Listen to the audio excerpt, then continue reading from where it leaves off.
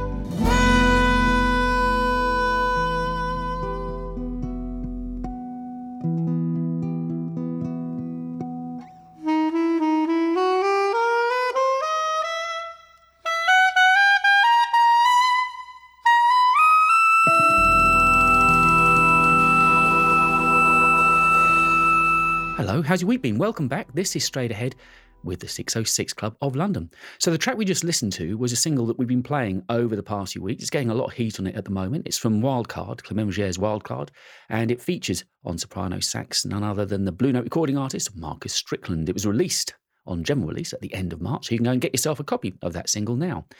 An album that's going to be released at the end of this month is At the Cold Stores from the Down for the Count Orchestra. It's going to be released on April the 30th. There's also going to be an album launch, if everything goes to plan, at Cadogan Halls on June the 6th. So you can visit their website and find out more details of that. The album itself is full of great standards, and I know you're going to be singing along to this one. This is their take on Mr. Bojangles.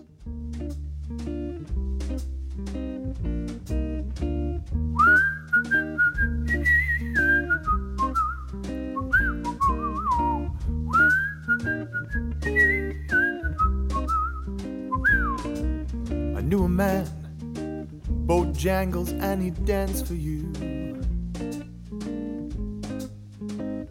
in worn-out shoes, with silver hair, a ragged shirt, and baggy pants. He would do the old soft shoe. He could jump so high, jump so high,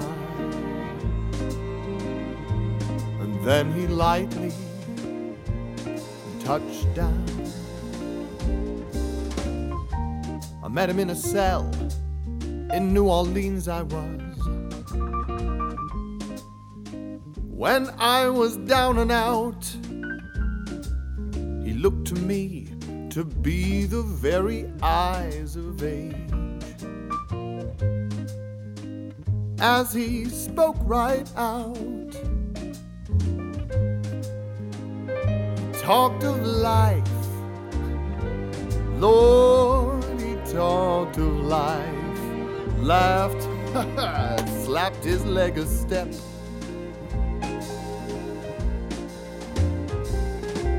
He said his name was Bojangles.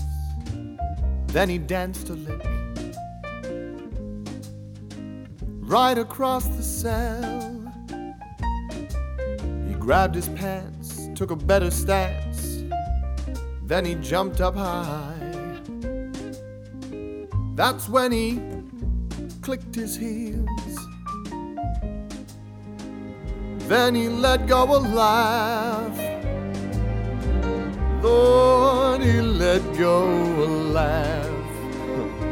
Shook back his clothes all around.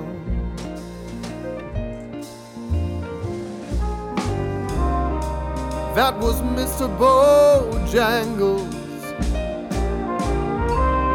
That was Mr. Bojangles. That was Mr. Bojangles.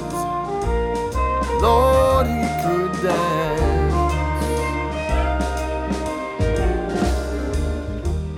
He told me of a time he worked in minstrel shows, traveling throughout the South. He spoke with tears, how 15 years, how his dog and he, they just travel about. Then his dog up and died. Then his dog up and died. And after 20 years, he still grieves. He said, I dance now every chance I get in honky-tonks. For my drinks and tips. Most of the time I spend behind these county bars.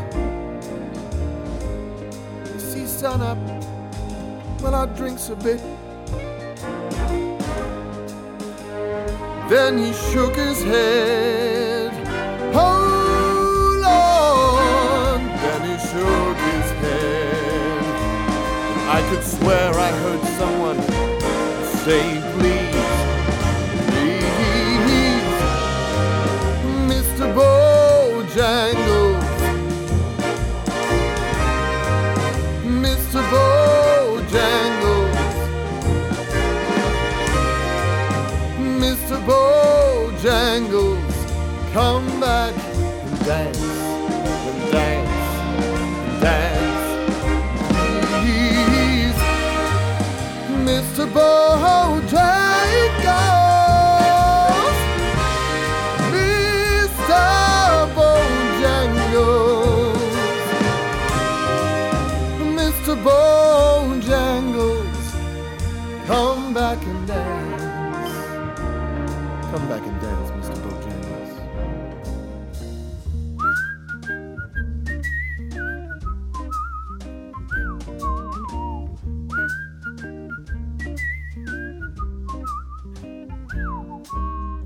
And I can hear you whistling along right now. So infectious, isn't it? That was Mr. Bojangles. That particular version taken from the album At the Cold Stores from Down for the Count Orchestra, and their album will be released on April the 30th.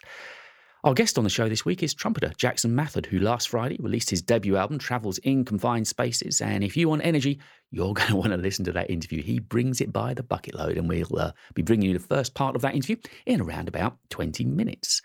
We continue to live stream at the club, and this coming Saturday is no exception. On the 10th of April, Paul Moran, who is going to be bringing his organ-led modern jazz quartet to the club, along with the vocals of none other than Joe Harrop. I'll be telling you later on in the show how you can watch that live stream. But in the meantime, let's go and listen to a track from the album that Paul released back in 2015. It was a tribute to the Blue Note label, and this is The Cat's Whiskers.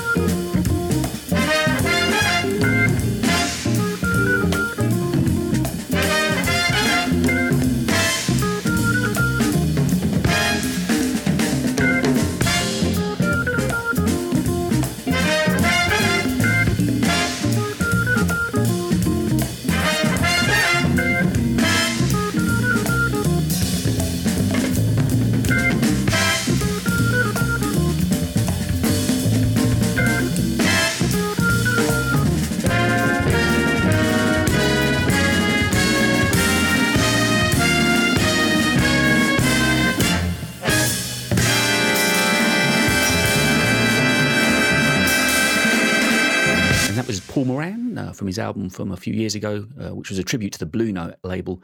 And we just listened to The Cat's Whiskers. And of course, he is streaming at the club this weekend along with Joe. And I'll be telling you later on how you can watch those two in action. A couple of years ago, Scottish saxophonist Brian Molly and his quartet released an album. It's a lovely album called Colour and Movement. And going back into that album now, we're going to play Lexington 101.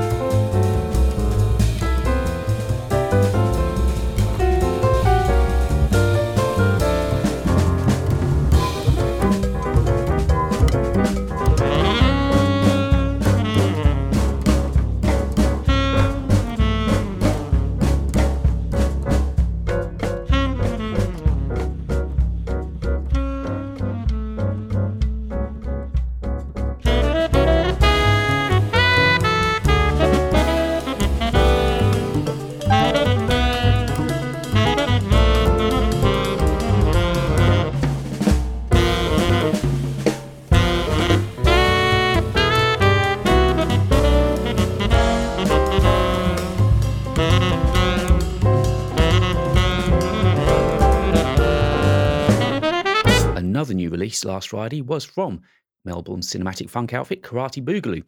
This is the third instalment in their KB's mixtape series, and this is songs from film and television. And what they've been doing through this series is reapproaching, reinterpreting and re-engineering themes from film and television. And here's a song that I just know you're going to love. It's a great version of Brother's Gonna Work It Out.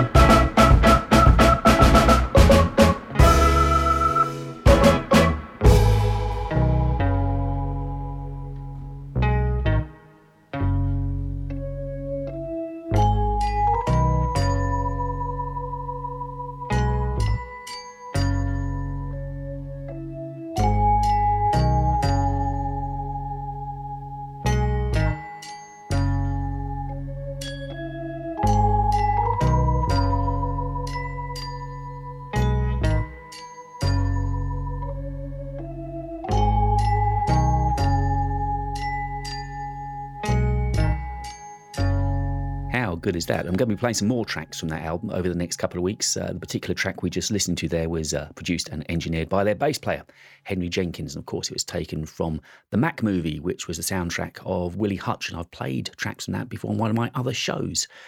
So last week we had an exclusive while Joe was with me. Nigel Price sent through a brand new single from an album that's going to be released on the 4th of June. The album's going to be called Wes Reimagined. It's Nigel Price organ trio and guests, and the guests are people such as Ross Stanley, Joel Barford and Vasilis Sinopoulos. Oh, and also Tony Kofi and Snowboy. Quite the lineup. And the exclusive that we had was this track, which is going to be the lead single, Kariba.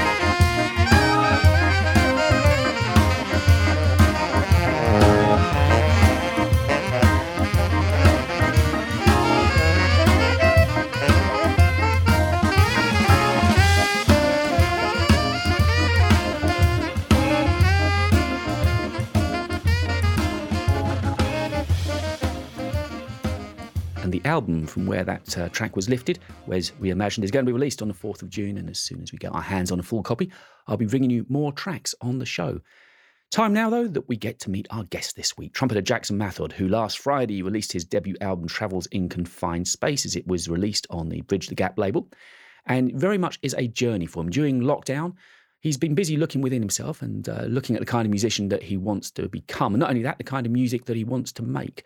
And we're going to be listening to tracks from the album during the course of the interview, the first of which is this, Little Mouse. You're listening to me, David Lewis, on Straight Ahead. Straight Ahead with David Lewis. Hey, Little Mouse.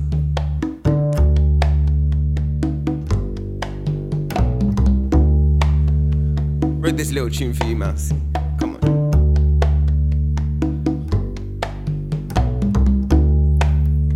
Hey, Mousey, where you going, man? Come on, sit down. Listen to the trumpet, man. You're gonna like this. Come on now.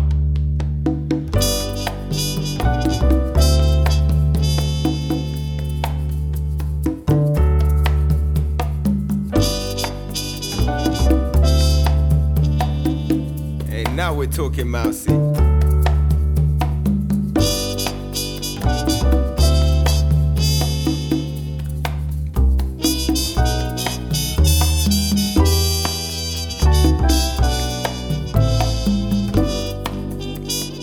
What you want, some brie? Some camembert? I got all the cheese for you, Mousey.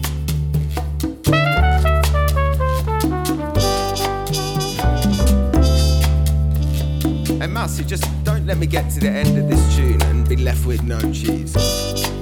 Please.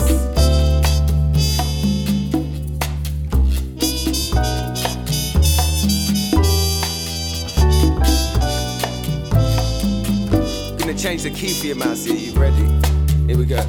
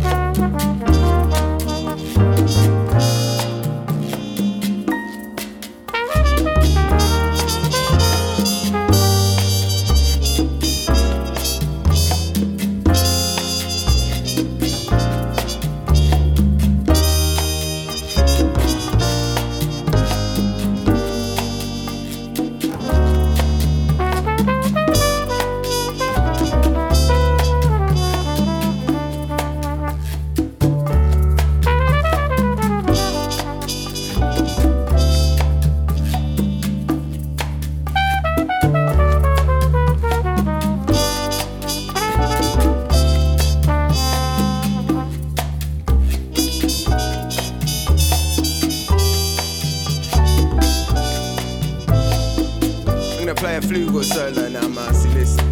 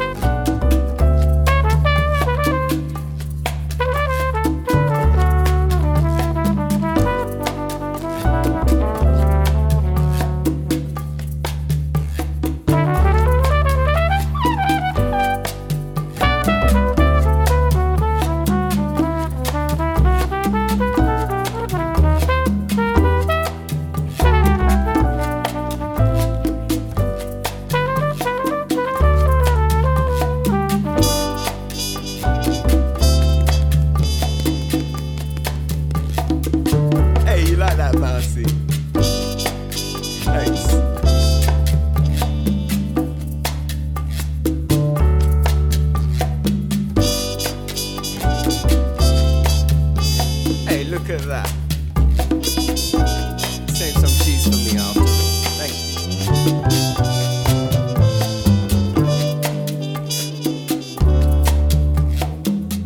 you. Jackson Mathod, hello and welcome to Straight Ahead. Hello, thanks for having me. I've been looking forward to getting in touch. As I say, I received your album a couple of weeks ago, and that's when you first really came onto my radar. And I thought, I need to talk to this man. So growing up then, music, was it in and around the household?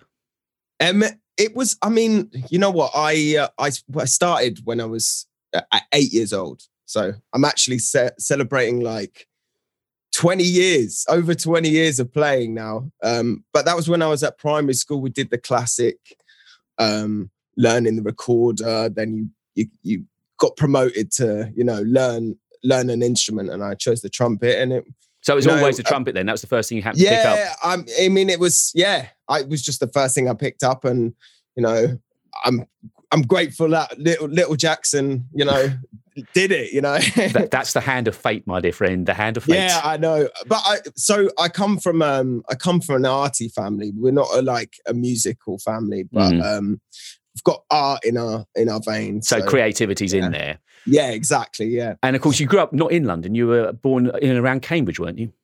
Yeah, basically. In a tiny little village called Streatham. And as we established, that's the Streatham without the A. Streatham in Cambridge. Yeah. So what's the scene like there then? Because, I mean, around the home county, certainly, there's a lot of county bands and youth bands that you could progress through outside of school. Is it similar there? Yeah, it was. I had a few jazz bands to get involved with, but when I went to secondary school, my parents got me into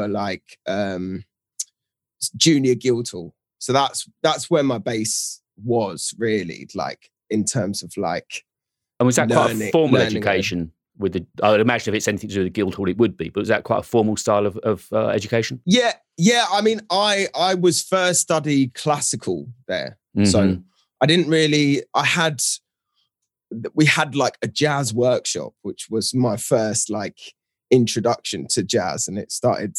I just loved it. I was going to say, when was the moment of epiphany that you suddenly found this dirty four-letter word? I don't know. Yeah, I know. I think it's a mixture of just that. Just there's something about the sound. I'm always drawn to that sound, the sound of the bebop improvisation. I don't know. And I've spoken to a lot of you guys that started off being classically trained, and a lot of them have said to me, it's suddenly like the mists are blown away. Suddenly we can see something with passion that's not just dots on the page. We can express ourselves now. This is what I want to do. Was it that kind of feeling for you? Yeah. And so, like I said, I learned my classical, and then I started really getting into jazz, and then transcribing loads, and kind of just going about learning the language by myself. I didn't have an actual jazz trumpet teacher, but I had a bit of jazz piano lessons when I was at Junior Guildhall as well. So, having a harmonic foundation kind of just set me on the right path. Of course, and then, and then backed up with doing lots of transcription. Then going to Senior Guildhall as well. So through the course of school then, as you sort of got into late teens and so on, you did A-levels and music A-level as part of your studies, I take it, and you decided at that point, right, I'm going to set my sights on a conservatoire? Yeah, I mean, it's just part of the process. Music was always something that I did. And, I just wanted to keep doing it as much as possible. Before you left for London, if we sort of go in that order, were you playing in bands in and around where you were living at the time? Did you put any bands together there? I mean, not really. There's not really much jazz in and around Cambridge. We used to go to this jazz jam at a place called the Cricketers, but it stopped. And I just used to love going to that jam. And I met a guy, James Davison. He's an amazing trumpet player, and he went to that, and it's kind of we kind of you get inspired by hearing other people play. Absolutely, and hearing that sound, and it gave me something to look forward to, something that was local and I could just go and play, you know. So you ended up at the Guildhall. Did you try out to, an audition at the other conservatoires as well, or? Yeah, I did. So initially I didn't get into academy or, I didn't get into academy, and I didn't initially get into Guildhall. I was on reserve. Right. So I got a place at Birmingham. No, I was going to ask you about there as well. Yeah. Yeah. So I was kind of set on going to Birmingham. You know, like I was quite excited, and then Guildhall said, well, came through.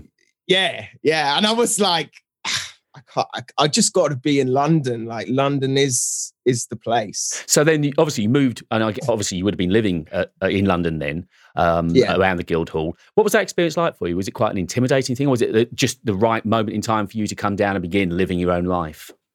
I mean, I wanted to, have my independence. You know, I'm at 8.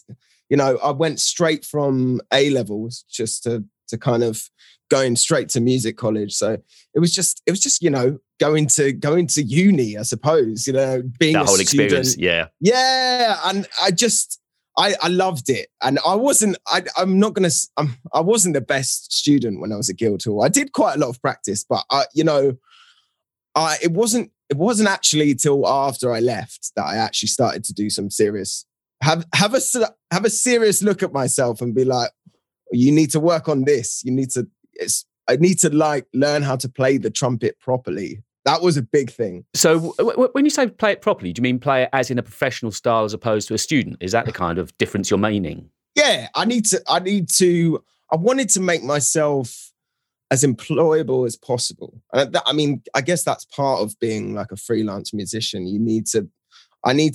If someone calls me for a session tomorrow and it's sight reading, I need to be able to be prepared to do that, and get it right, And was there much of a gig scene? I'm assuming while you're at Guildhall, there was a lot of gigs you could get involved in, because London is buzzing with the jazz scene, isn't it? Yeah, but you know what? I didn't really get involved. I was intimidated. By the jazz scene. I'm not gonna lie. There's a lot of shit, like playing loads of notes. Thank you, mate. I thought I was going to go do some editing there. I heard the shit coming out. Nah, shedding. Good man. No editing here. No, thank you.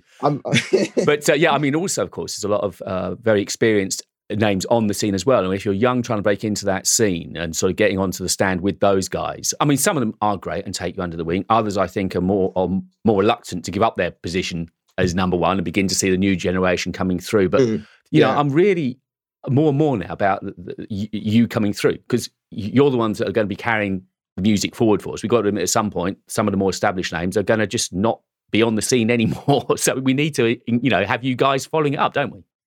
Yeah, I mean, it's not, I didn't really feel like jazz was my kind of calling card. I love to sing, and I kind of I didn't know that.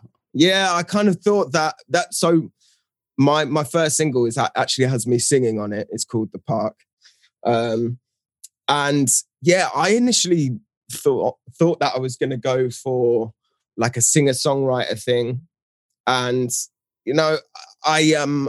one of my, kind of jazz mentors is Mr. Julian Joseph, who he brought me into his big band when I was about 18. And we played at Ronnie Scott's, and that was just like a mad experience. But I remember him specifically saying, like, things will lead you back to jazz. And he was right. Because I did this. I went for this other music, and it was just, I wasn't proud of it. It wasn't something that I felt like really represented me. Because I know you went through a bit of a dub phase and things like that, didn't you? I guess were you very much experimenting, trying to find what your calling was or what your sound was? Yeah, what my sound was really. Because I always kind of thought that I was going to do a singer-songwriter thing, but the trumpet is where it's at, and and this is why I'm doing this album now, because it's about basically kind of finding that, finding my sound and finding like what I'm about musically. and the kind of artist that I want to be. And that's what lockdown really did for me last year. Right? Suddenly, like, I had all this music like coming out of me that I never knew was there, and something that I've been waiting for so long. And the album shame it had to happen in the middle of a pandemic, eh? Well, hey, you've got to pull some good out of these things, right? So you managed to do that. And so many of you artists have done that. Most of the artists that I talked to have used the time really constructively. Yes, there was a little bit of shock and horror at the beginning, but then I think after that, it was like, okay, look, we got some time on our hands that I wasn't expecting to have. Let's begin recording, because obviously remote sessions now, it's all doable. So the album that you're talking of is Travels in Confined Spaces. And I think cleverly the title says it all, kind of thing, with that we couldn't go anywhere. So that's the travel, really. It was four walls.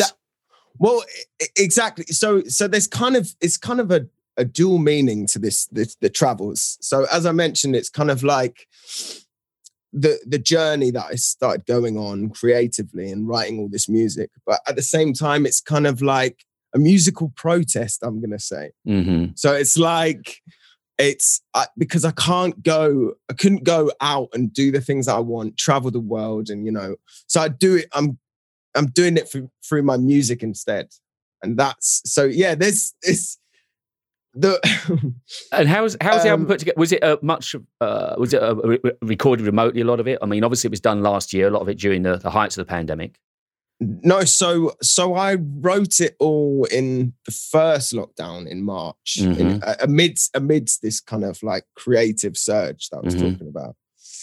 And then I was just like, let's just get in the studio, boys. So luckily I booked it in like September, and it was just when that little window that we had. Yeah, the rule of 6 was happening, and I'm lucky that I did, because I don't know, it would have been very difficult to get it done like a couple of weeks later than that, really. Once again, fate comes into your life. I know. Yeah. I think you're a lucky man. I'm going to follow you around. That's what I'm going to do. So, speaking with you just before we started recording, I know that you've had a bout of performance anxiety and so on, and equally, performance was never the necessary given of where you thought you might end up. So, it's almost like you're a reluctant performer. Would that be fair to say, or do you enjoy it now? Oh, I'm performing is where I thrive now. Right. But wasn't always that. It wasn't like that when I was at music college, for sure. And what do you think that was down to? Just being younger, not as experienced, not as mature? What do you think it was? I think it's not being as experienced and not being as kind of proficient on my instrument. I've come a hell of a long way from the kind of musician that I was back in music college. And it's growing up. Exactly that. It's that, and just also, so when I in my normal kind of gigging life, I run my own like function bands. So we do like 90s noughties covers, and I'm the front man of that. So you're singing as well, I assume. Yeah. Well, it's majority singing in that gig, but I'm the front man. So it's like I got that experience of, really giving that performance. And I genuinely feel like performance is everything. Even in jazz music, that, jazz is can often be seen as, a very highbrow, elitist kind of thing. But this is what I want to say with my music as well. It just because it's jazz doesn't mean it has to be like so heavy on the ear, and it can't be, can't have fun, so much fun like performing it. Well, I can tell the enthusiasm you've got in you. You're passionate to get back out there and get gigging again, aren't you? Yeah, I mean, well, in the summer last year, because I was writing all the music, I was like, I just want to perform it. So I got myself a little mini PA system, and I just started doing gigs outside my house with all this new music, and it was just. And it got a little bit of a following as well. It's quite funny. But it's not every day you walk past see somebody playing the trumpet outside their front door. So I can believe it. I could believe it would get a following. But it says it all. I was just like so desperate to perform, so that I would literally just play outside my house, you know. And it's interesting. You're one of the first people I think I've spoken to that has made a marked notation of the fact that it's very different being a student musician as opposed to being a professional musician. Yeah. And you made a point, didn't you, at some point in your life of saying, right, I'm going to now call myself a musician, because it almost put the pressure on you to better yourself. Yeah. So you didn't have a foot in both camps. Yeah. Music is something that you're never going to stop, like, learning. Of course. And stop wanting to do more. Like, now that I've started creating and going on this kind of musical journey, there's no turning back now. I have to just keep going. And that was how, you know, that was how last year went for me. I mean, this says it all. Like, before lockdown, I'd written probably about 8 tunes. And then since then, it's been like about 50. So you've got tunes. Albums almost waiting to be made now. You've got so much material in charts. I mean, yeah, I'm ready. I'm raring. I've got. Well, I don't think Wild Horses can keep you back. You look like you're bouncing off the walls, ready to get going.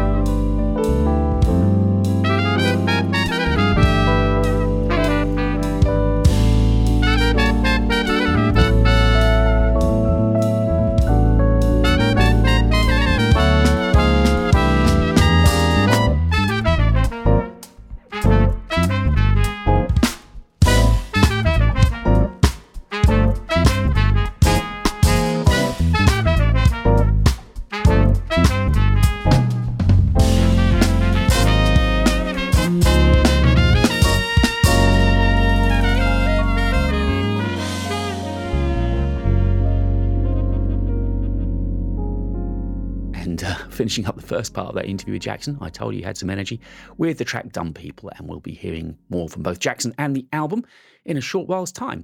Somebody else that I sat down with recently was composer and pianist Lisa Hilton, and we've got the title track from her album to play next, which is More Than Another Day.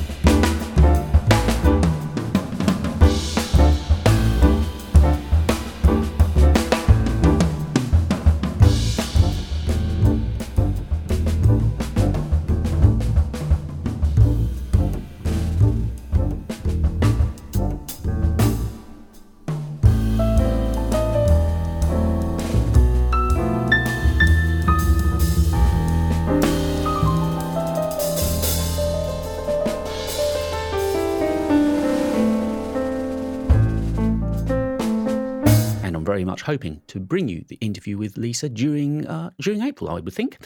So a couple of weeks ago, we started playing tracks from the brand new release from Tom Remen and Jim Mullen, Duality. One, of course, an established legend, Jim, and one destined for great things is Tom. The album was released at the beginning of March, full of great tracks just like this, like Someone in Love.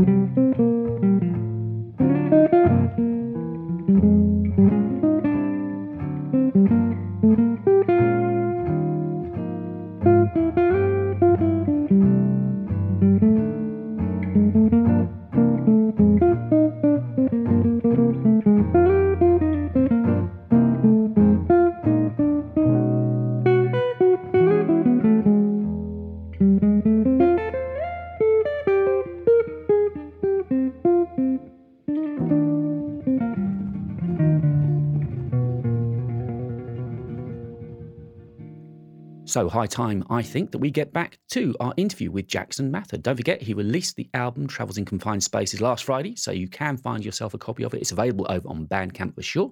And we're going to start off the second part of the interview with another track from the album, and this is Matador. Listen online, on DAB and on smart speakers. Straight Ahead, with London's leading music venue, the 606 Club.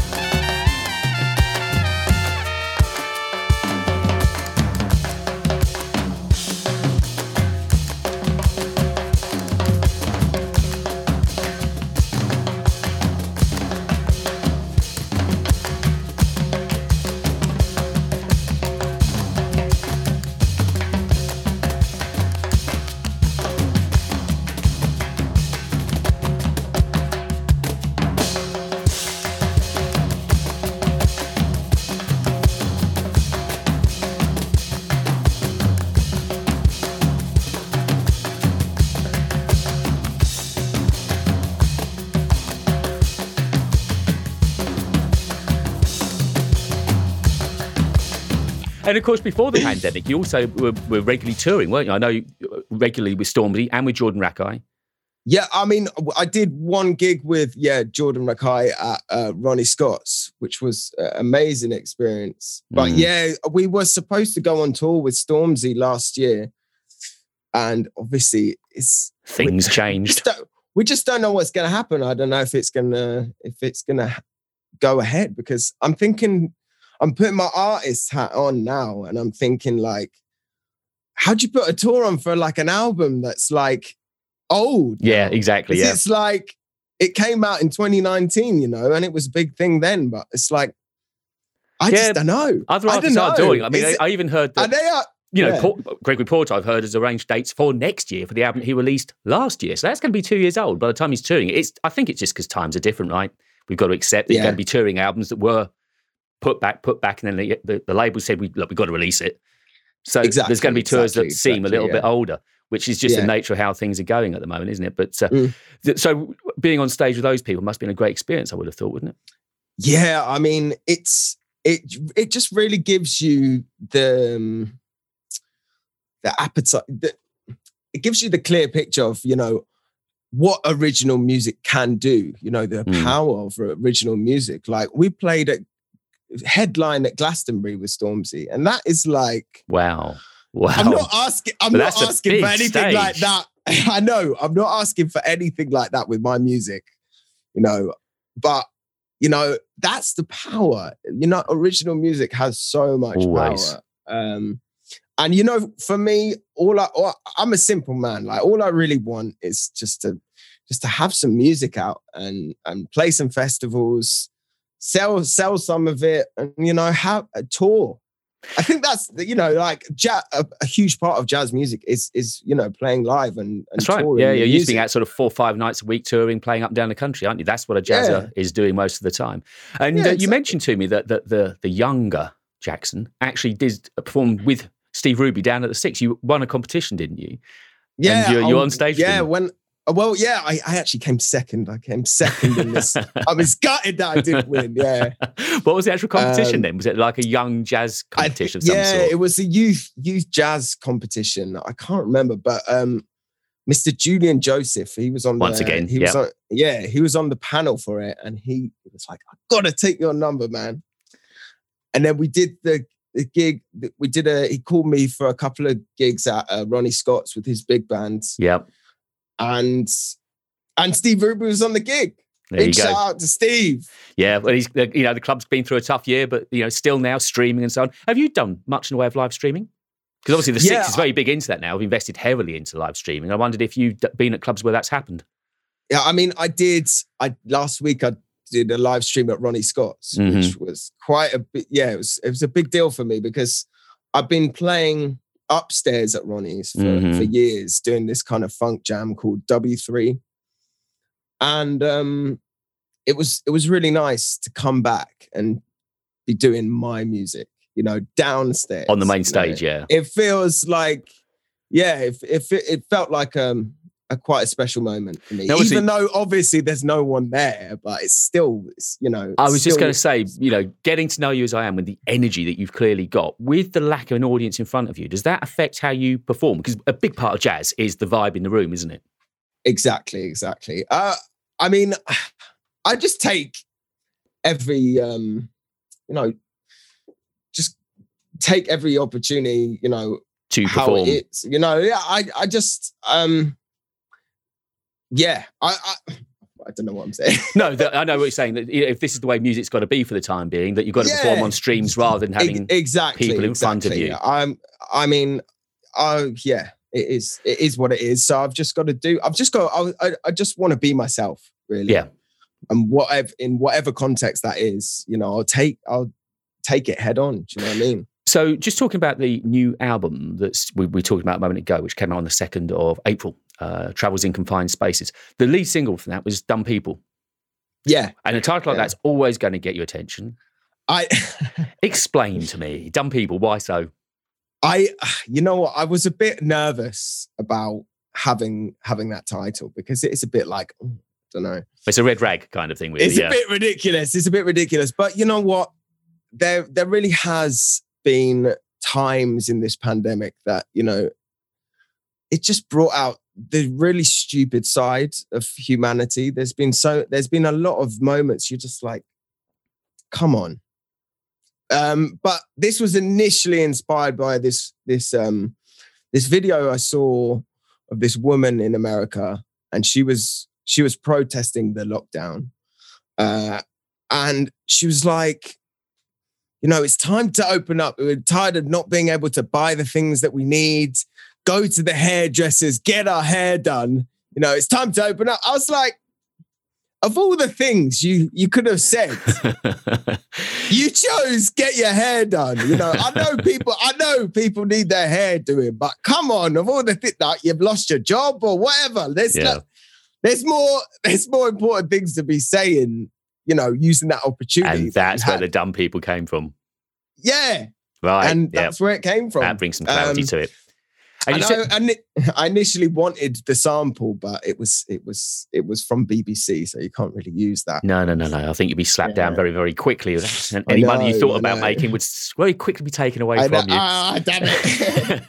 And you just said that you've been very busy writing. You've got 40, 50 numbers put to one side. How do you go about the creative process for you? Do you find it comes quite naturally? Do you find, particularly recently while you haven't been able to gig as much, that you're just in a zone where you just had music oozing out of you that you needed to notate? How does it work? Well, the thing that I've really learned, the main thing is to be like trusting my kind of subconscious. So like little ideas, little motifs or whatever they are, they kind of come to me. Mm-hmm. And sometimes it's been fascinating to explore that. And also just like to just like let go sometimes and just not do any writing. It's not like I've never kind of like sat down and been like, today I'm going to write. I'm going to write. It's just been very much kind of like a process of taking in music. So I learned lots of jazz standards at the start of the pandemic, and kind of like, and I had this really good jazz book. It was the Jazz Piano book. And it kind of made sense of a lot of things that I didn't quite get when I was at Guildhall. Mm-hmm. So it was a kind of like a process of learning and then kind of letting this subconscious kind of guide me. Which is, that's what I found about the process that's been fascinating is following that. And sometimes it takes a long time. Mm-hmm. Like I did this one of the tracks on my album, You and Me. It was something that I wrote at the start of Knockdown, like the just mainly the chords fit, yeah. And the kind of vibe. And I wanted to do this like spoken word thing, and I just left it. I left it for months and months, and then this melody came to me, but it was in like, I'm going to say it was in 7/4. Mm-hmm. But it's an unusual it's kind of like, yeah. I mean, it's kind of like 3 and 4, but I said it's like a kind of ballad in 7. I don't know. But yeah, this is like months later that I kind of finally find this tune and finish the tune. And I'm super proud. I'm super proud of that. And just trusting in this process. Well, yeah, it's been fascinating talking to you, but a very different angle and approach to the interview that I don't think I've had before. It's the enthusiasm is bouncing off of me, and also it just seems to me that I'm speaking to somebody that's really beginning to find himself. And I think you're quite excited at that process, that you kind of know the sound that you want now. And okay, no one can know where the future is, but I think at least you know the next steps of where you're going to be taking things. Yeah, you know what? It's. I look at Miles Davis. He's my biggest influence. But he was all about going on a journey, and not looking back. And that's really what I want to do. I'm about to start this creative journey, and wherever it takes me, I'm going there, regardless. Yeah, and if people want to come along and join me, please come along. No, I guess the lessons there fun. from Miles that I'm extrapolating is that he was somebody that, he wasn't trying to please people, but the first thing was loyal to himself. It was because he changed his style so much through the course of his career, but it was always where he was at that time is what he was going to play. And if the loyal Miles followers wanted to come and watch him and listen to him, great. But he was being very faithful to himself, wasn't he? 100%. It's pure artistry.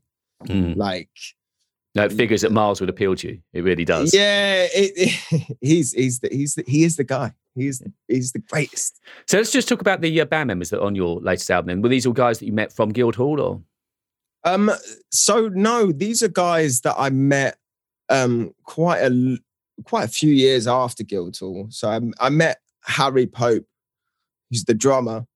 I met him through this W3, which is this upstairs. Yeah. And James is like, James lives with Harry, so I was getting to know them, but it wasn't for quite a while that I decided to get a band together.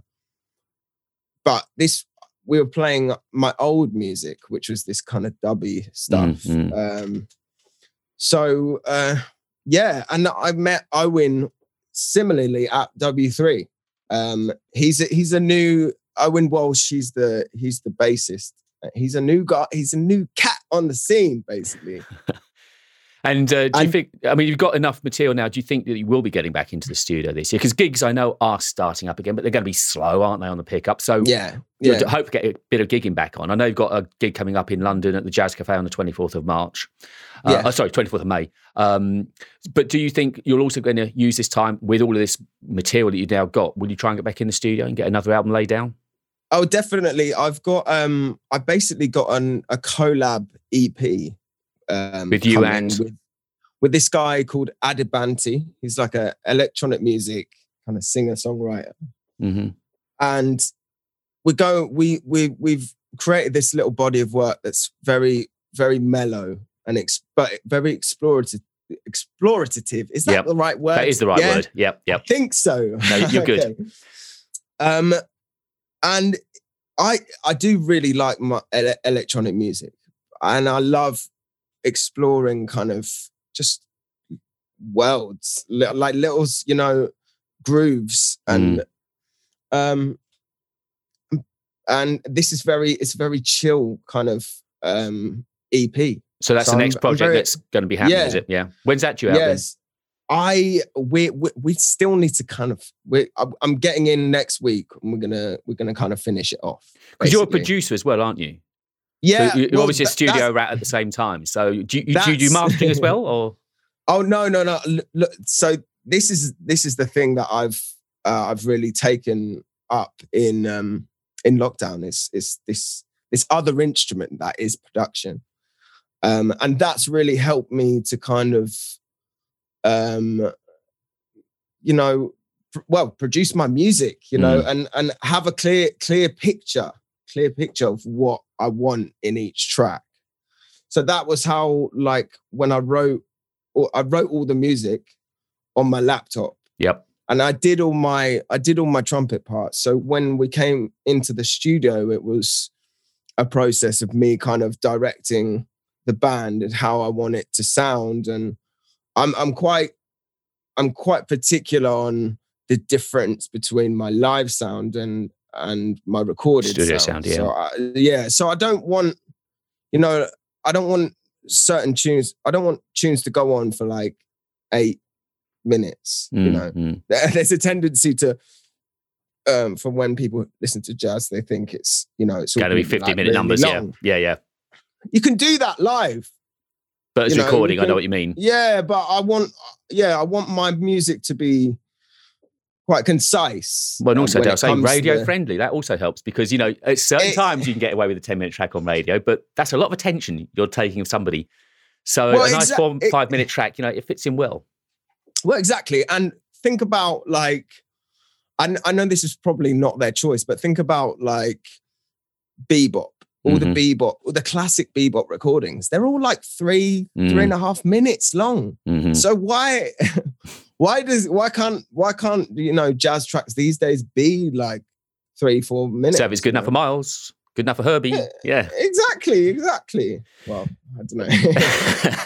So maybe we could just mention where people can find you, because I've been looking at you on social media, and you do put up some funny old posts as well, which is always humorous to watch. You know, you can tell what kind of mood you're in really by what posts up on it, and it's really simple throughout. It's literally your name and everything. Jackson Mathod on Instagram, at Jackson Mathod on Twitter, and you're over on Bandcamp too, jacksonmathod.bandcamp.com. That's a great place to look actually, because all of your albums are there. I know you're on Spotify too, so you're quite easy to find. But on Bandcamp, at least they can pay good money for your music rather than streaming. So yeah, I mean, I'm a big fan of Bandcamp. I'm quite new to the whole world, like the whole Bandcamp world. But you know, they're really the opening up of Bandcamp Friday. That's right. Yeah, where all of the money goes to the artist, isn't it? Yeah, I mean, they're just very supportive of artists. You know, when we're now in a streaming world. You know, and I don't know whether it, you know.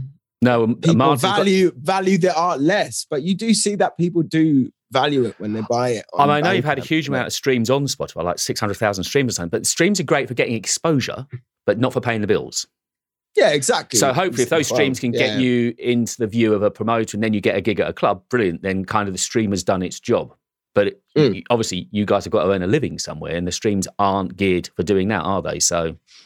Well, yeah, I just need gigs to come back, really. That's right. Well, this year's got to happen, isn't it? I mean, I know apart from the one we mentioned in London, have you got anything else that's firm booked in this year? Do you know where that you can begin to see gigs are happening again or not? Well, not with my original stuff, really. You know what? I really want to book a tour at some point. You know, like releasing an album and not doing a tour. You got to just do a tour. I don't care if there's like 3-4 people in the audience at some venues, but it's just like, I've got to do it. You need to get in touch with Nigel Price. Get in touch with him. I'll find about the art of organising a tour. Okay. That man's a beast. He organises these like 60-date tours up and down the width and breadth of the UK. So I'll be up for it. Do it. Let's put some people together here. So Jackson, I mean, I feel like I'm bouncing off the walls now. It's been a real pleasure meeting with you and talking with you. So we need to get you some gigs. That's going to be my mantra now. Let's try and get you some gigs. Let's try and get you on the stage. And so you can get out and tour your own album and your own music. And whatever it is that you've got coming up, make sure we get it sent through. I'd love to support you and play you on the show here on Straight Ahead. So Jackson, it's been fantastic talking to you. Been an absolute pleasure. Thanks. All the very best indeed. All the very best with this latest album. And don't forget, go look it up on Bandcamp. The album is called Travels in Confined Spaces. It was released on Friday, the 2nd of April. So it's available on general release now. Go take a listen. Jackson, many thanks indeed. Thanks a lot. Thank you.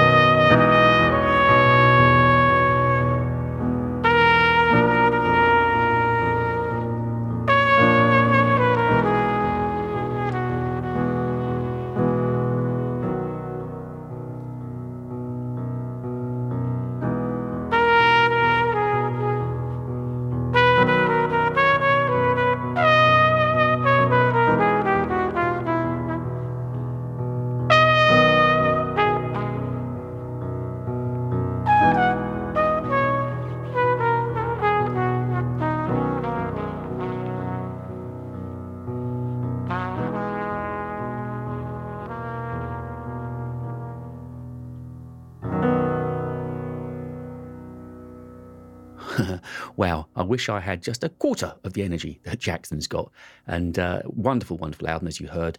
The album is called Travels in Confined Spaces. It is available now, so go grab yourself a copy and listen to it through all the way. It's a great listen. And let's see if we can't get Jackson some gigs as well to tour the album around the UK. We're going to carry on now with a track from an album that we started playing a couple of weeks ago. Quiet is the Star, the brand new album from Alan Broadbent and Giorgio Mancio. I watched their online album release. It's receiving critical acclaim, and not surprising, it is a thing of beauty. Don't forget, there's also a book that goes along with it called The Songs of Alan Broadbent and Giorgio Mancio. So it's something that's both oral and visual. And the track that we're going to play on the show this week is this, If My Heart Should Love Again. If you want to know what's happening at the Six, check out the website at 606club.co.uk.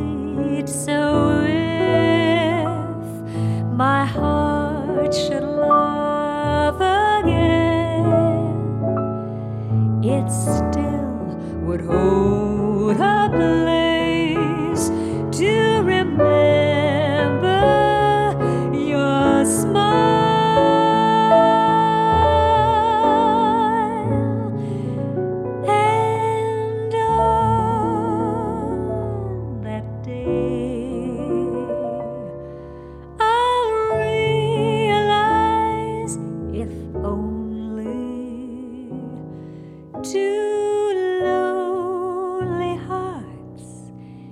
can surely beat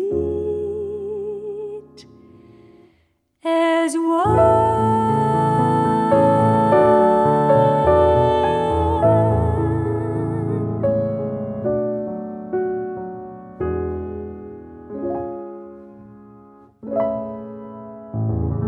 And after that beautiful track from Georgia and Alan, the album is Quiet as a Star, we're going to play a track now from an album which is going to be released on April the 16th. A couple of weeks ago, we started playing tracks from this album, which is from Parliamentary Awards Jazz Vocalist of the Year 2019 winner Zoe Gilby.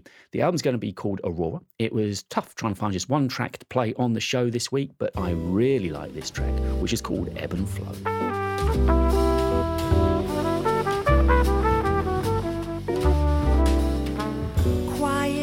Crashing beautiful, the ripples cascading, not fading, splashing, lapping, ebb and flow, beguiling, washed away in haste, between bewitching and mist, a secret, temptation creeping engulf the sand. Creation wave pulls back the land, commanding sea, forbidden beast, at the water's edge, whatever will be, will be. Uda de go bedo, de doga bendai, bado le doga, bado de do bado de do dia, go by, bado le de doga bit, beden de go bo bede. Bande go by to bado dende ogan go lit do go endo de do beto babo be to ba engay avola go de to beto de ay go babo be go ga go de o be do go bande o valon de go de to de do go de da do by go de go.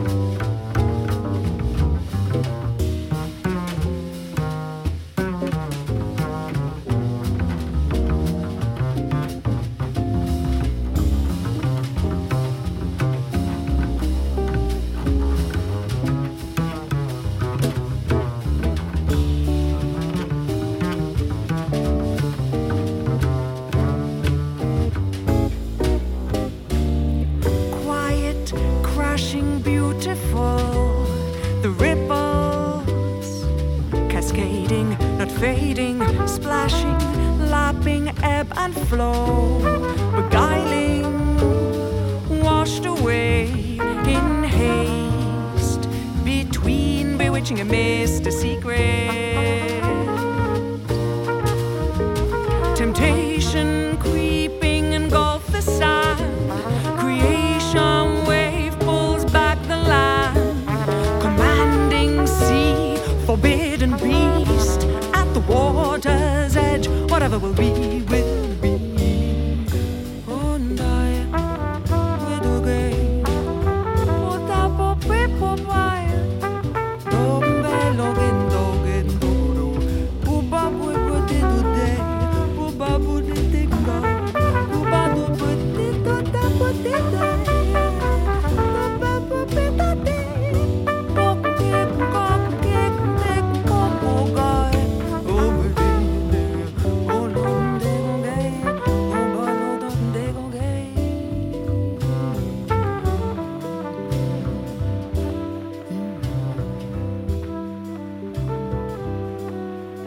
Ebb and Flow is a track that you'll find on the album Aurora from Zoe Gilby. It's going to be available over on Bandcamp as of April the 16th. It's inspired by the compositions of award-winning Grammy-nominated US trumpeter Tom Harrell and features 4 exceptional jazz musicians, namely on trumpet and flugelhorn, you've got Noel Dennis, on double bass, Husband, Andy Champion, guitarist is Mark Williams, and drummer Russ Morgan. And more from that album over the next few weeks. Next we go to Matt Carmichael and Hopeful Morning.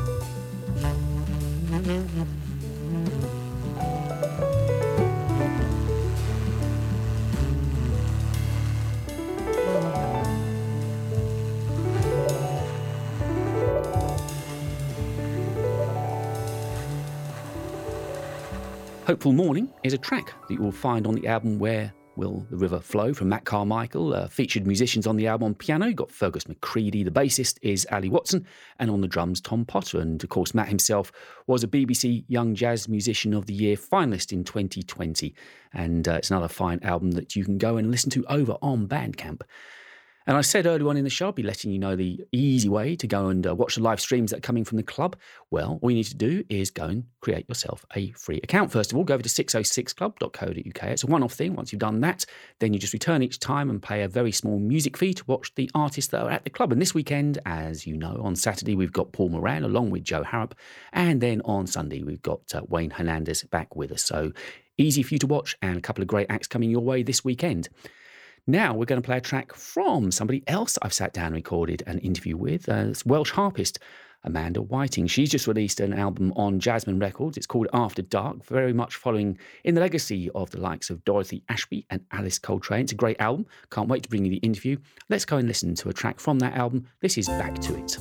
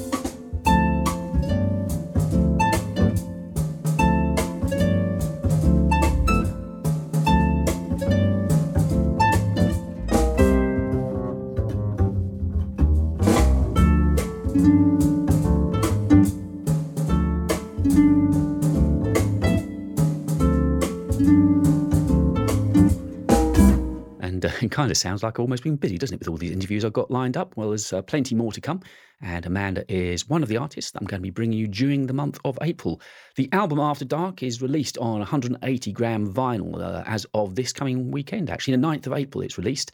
You can get it as a digital download as well, and I do believe it's over on Bandcamp, so check it out, and you'll be hearing from Amanda on Straight Ahead during the course of the next month. Many thanks indeed to our guest this week, Jackson Mather, the trumpeter that's just released his debut album, Travels in Confined Space.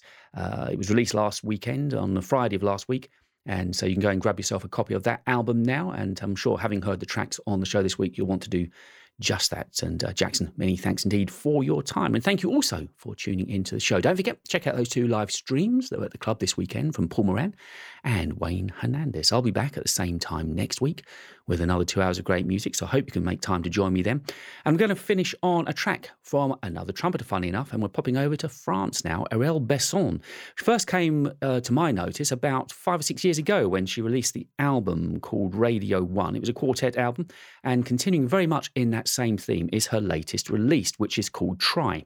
And the album itself has got 11 tracks on it. It's organic and very much an alive feeling to the album. I'm sure it's an enchanting album that will stay in your collection for many, many years and months to come, and I'm sure you'll enjoy it through. And this is a track I've been wanting to bring you on the show for the past few weeks. This is The Sound of Your Voice. As I say, many thanks indeed for joining me on Straight Ahead this week, as ever brought to you along with London's leading music venue, the 606 Club of London. And I shall see you for more jazz at the same time next week.